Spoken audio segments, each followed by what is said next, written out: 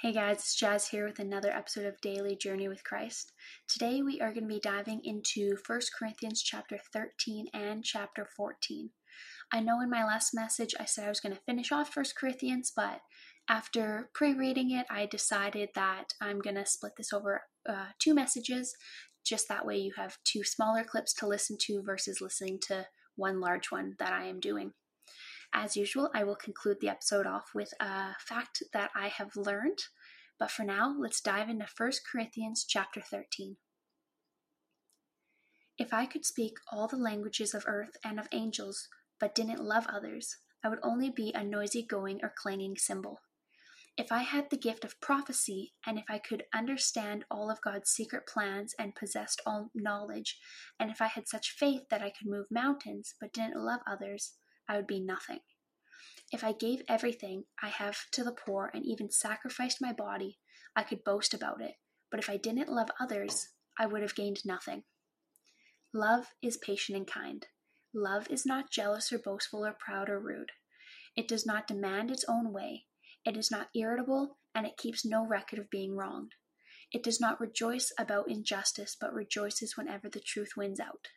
Love never gives up, never loses faith, is always hopeful, and endures through every circumstance. Prophecy and speaking is unknown languages, and special knowledge will become useless. But love will last forever. Now, our knowledge is partial and incomplete, and even the gift of prophecy reveals only part of the whole picture. But when the time of perfection comes, these partial things will become useless. When I was a child, I spoke and thought and reasoned as a child. But when I grew up, I put away childish things. Now we see things imperfectly, like puzzling reflections in a mirror, but when we see everything with perfect clarity. All that I know now is partial and incomplete, but then I know everything completely, just as God knows me completely. 3 things will last forever: faith, hope, and love, and the greatest of these is love.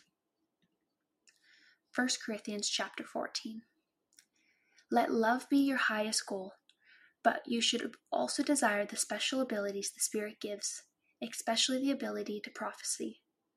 For if you have the ability to speak in tongues, you will be talking only to God, since people won't be able to understand you. You will be speaking by the power of the Spirit, but it will all be mysterious. But one who prophesies strengthens others, encourages them, and comforts them. A person who speaks in tongues is strengthened personally, but one who speaks a word of prophecy strengthens the entire church. I wish I could all speak in tongues, but even more, I wish you could all prophesy. For prophecy is greater than speaking in tongues, unless someone interrupts what you are saying so that the whole church will be strengthened. Dear brothers and sisters, if I should come to you speaking in an unknown language, how would that help you? But if I bring you a revelation or some special knowledge or prophecy or teaching, that will be helpful. Even lifeless instruments like the flute or the harp must play the notes clearly, or no one will recognize the melody. And if the bugler doesn't sound a clear call, how will the soldiers know they are being called to battle? It's the same for you. If you speak to people in words they don't understand, how will they know what you are saying?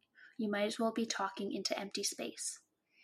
There are many different languages in the world, and every language has meaning. But if I don't understand a language, I will be a foreigner to someone who speaks it, and the one who speaks it will be a foreigner to me. And the same is true for you. Since you are so eager to have the special abilities the Spirit gives, seek those that will strengthen the whole church. So anyone who speaks in tongues should pray also for the ability to interpret what has been said. For if I pray in tongues, my spirit is praying, but I don't understand what I am saying. Well then, what shall I do? I will pray in spirit, and I will only also pray in words I understand. I will sing in the Spirit, and will also sing in words I understand. For if you praise God only in the Spirit, how can those who don't understand you praise God along with you? How can they join you in giving thanks when they don't understand what you are saying? You will be giving thanks very well, but it won't strengthen the people who hear you. I thank God that I speak in tongues more than any of you. But in a church meeting, I would rather speak 5 understandable words to help others than 10,000 words in an unknown language. Dear brothers and sisters, don't be childish in your understanding of these things. Be innocent as babies when it comes to evil, but be mature in understanding matters of this kind. It is written in the Scriptures, I will speak to my own people through strange languages and through the lips of foreigners. But even then, they will not listen to me, says the Lord.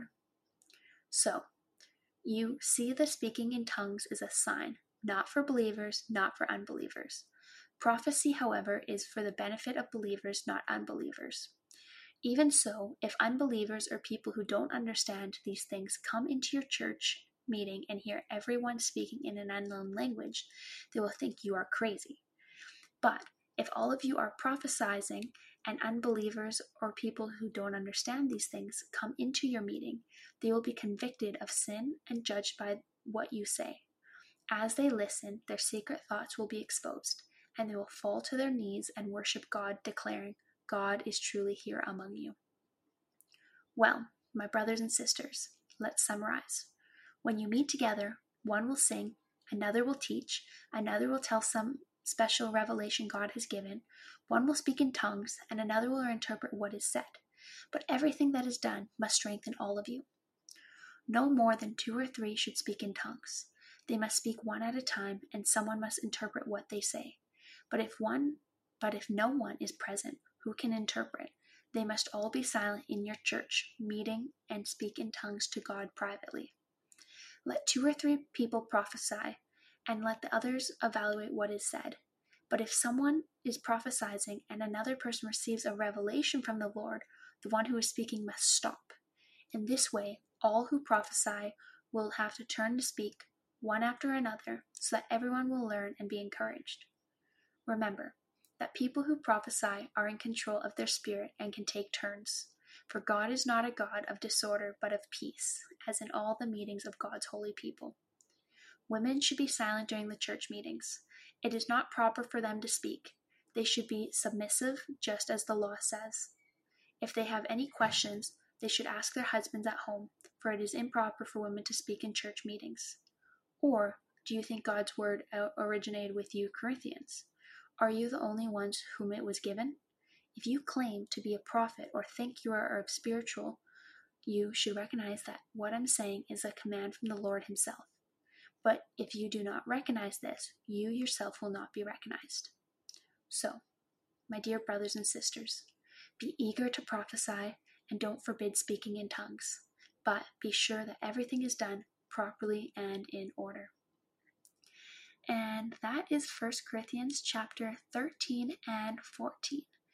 I think this actually just applies to our everyday world as well, is not just our Christian world and our holy world. Because if you are trying to teach someone something, you want to try to keep it simple so they actually understand you. One thing I found is growing up, I grew up in a heritage town, and that heritage town was Fort Steele. And with that is I met people from all around the world, and a lot of them, English was their first language, and somewhere it was their second. So for these people of second languages, I had to learn how to keep my everyday conversations simple and plain, that people could actually understand what I was trying to say.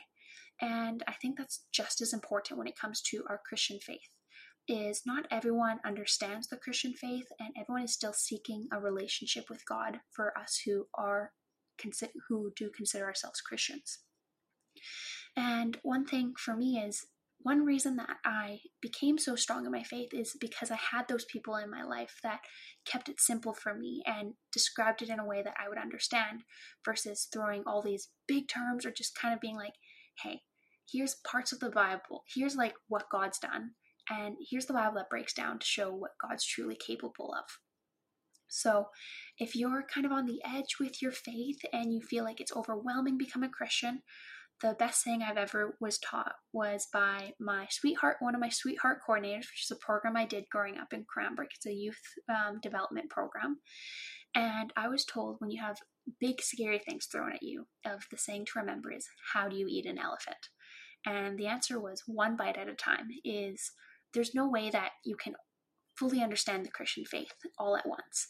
And even people who grew up in the faith don't know everything. And that's what I love about this, about being a Christian, is there's always something to learn. And understanding that everyone has, as in previous chapters had mentioned, is that God gave all of us our different strengths. And these strengths are what can help grow God's kingdom. So it's important for you to find out what your strength is and bring it to non-believers and believers of the church to grow God's kingdom greater and build it, give it a greater strength within our earthly world here. But that concludes today's episode.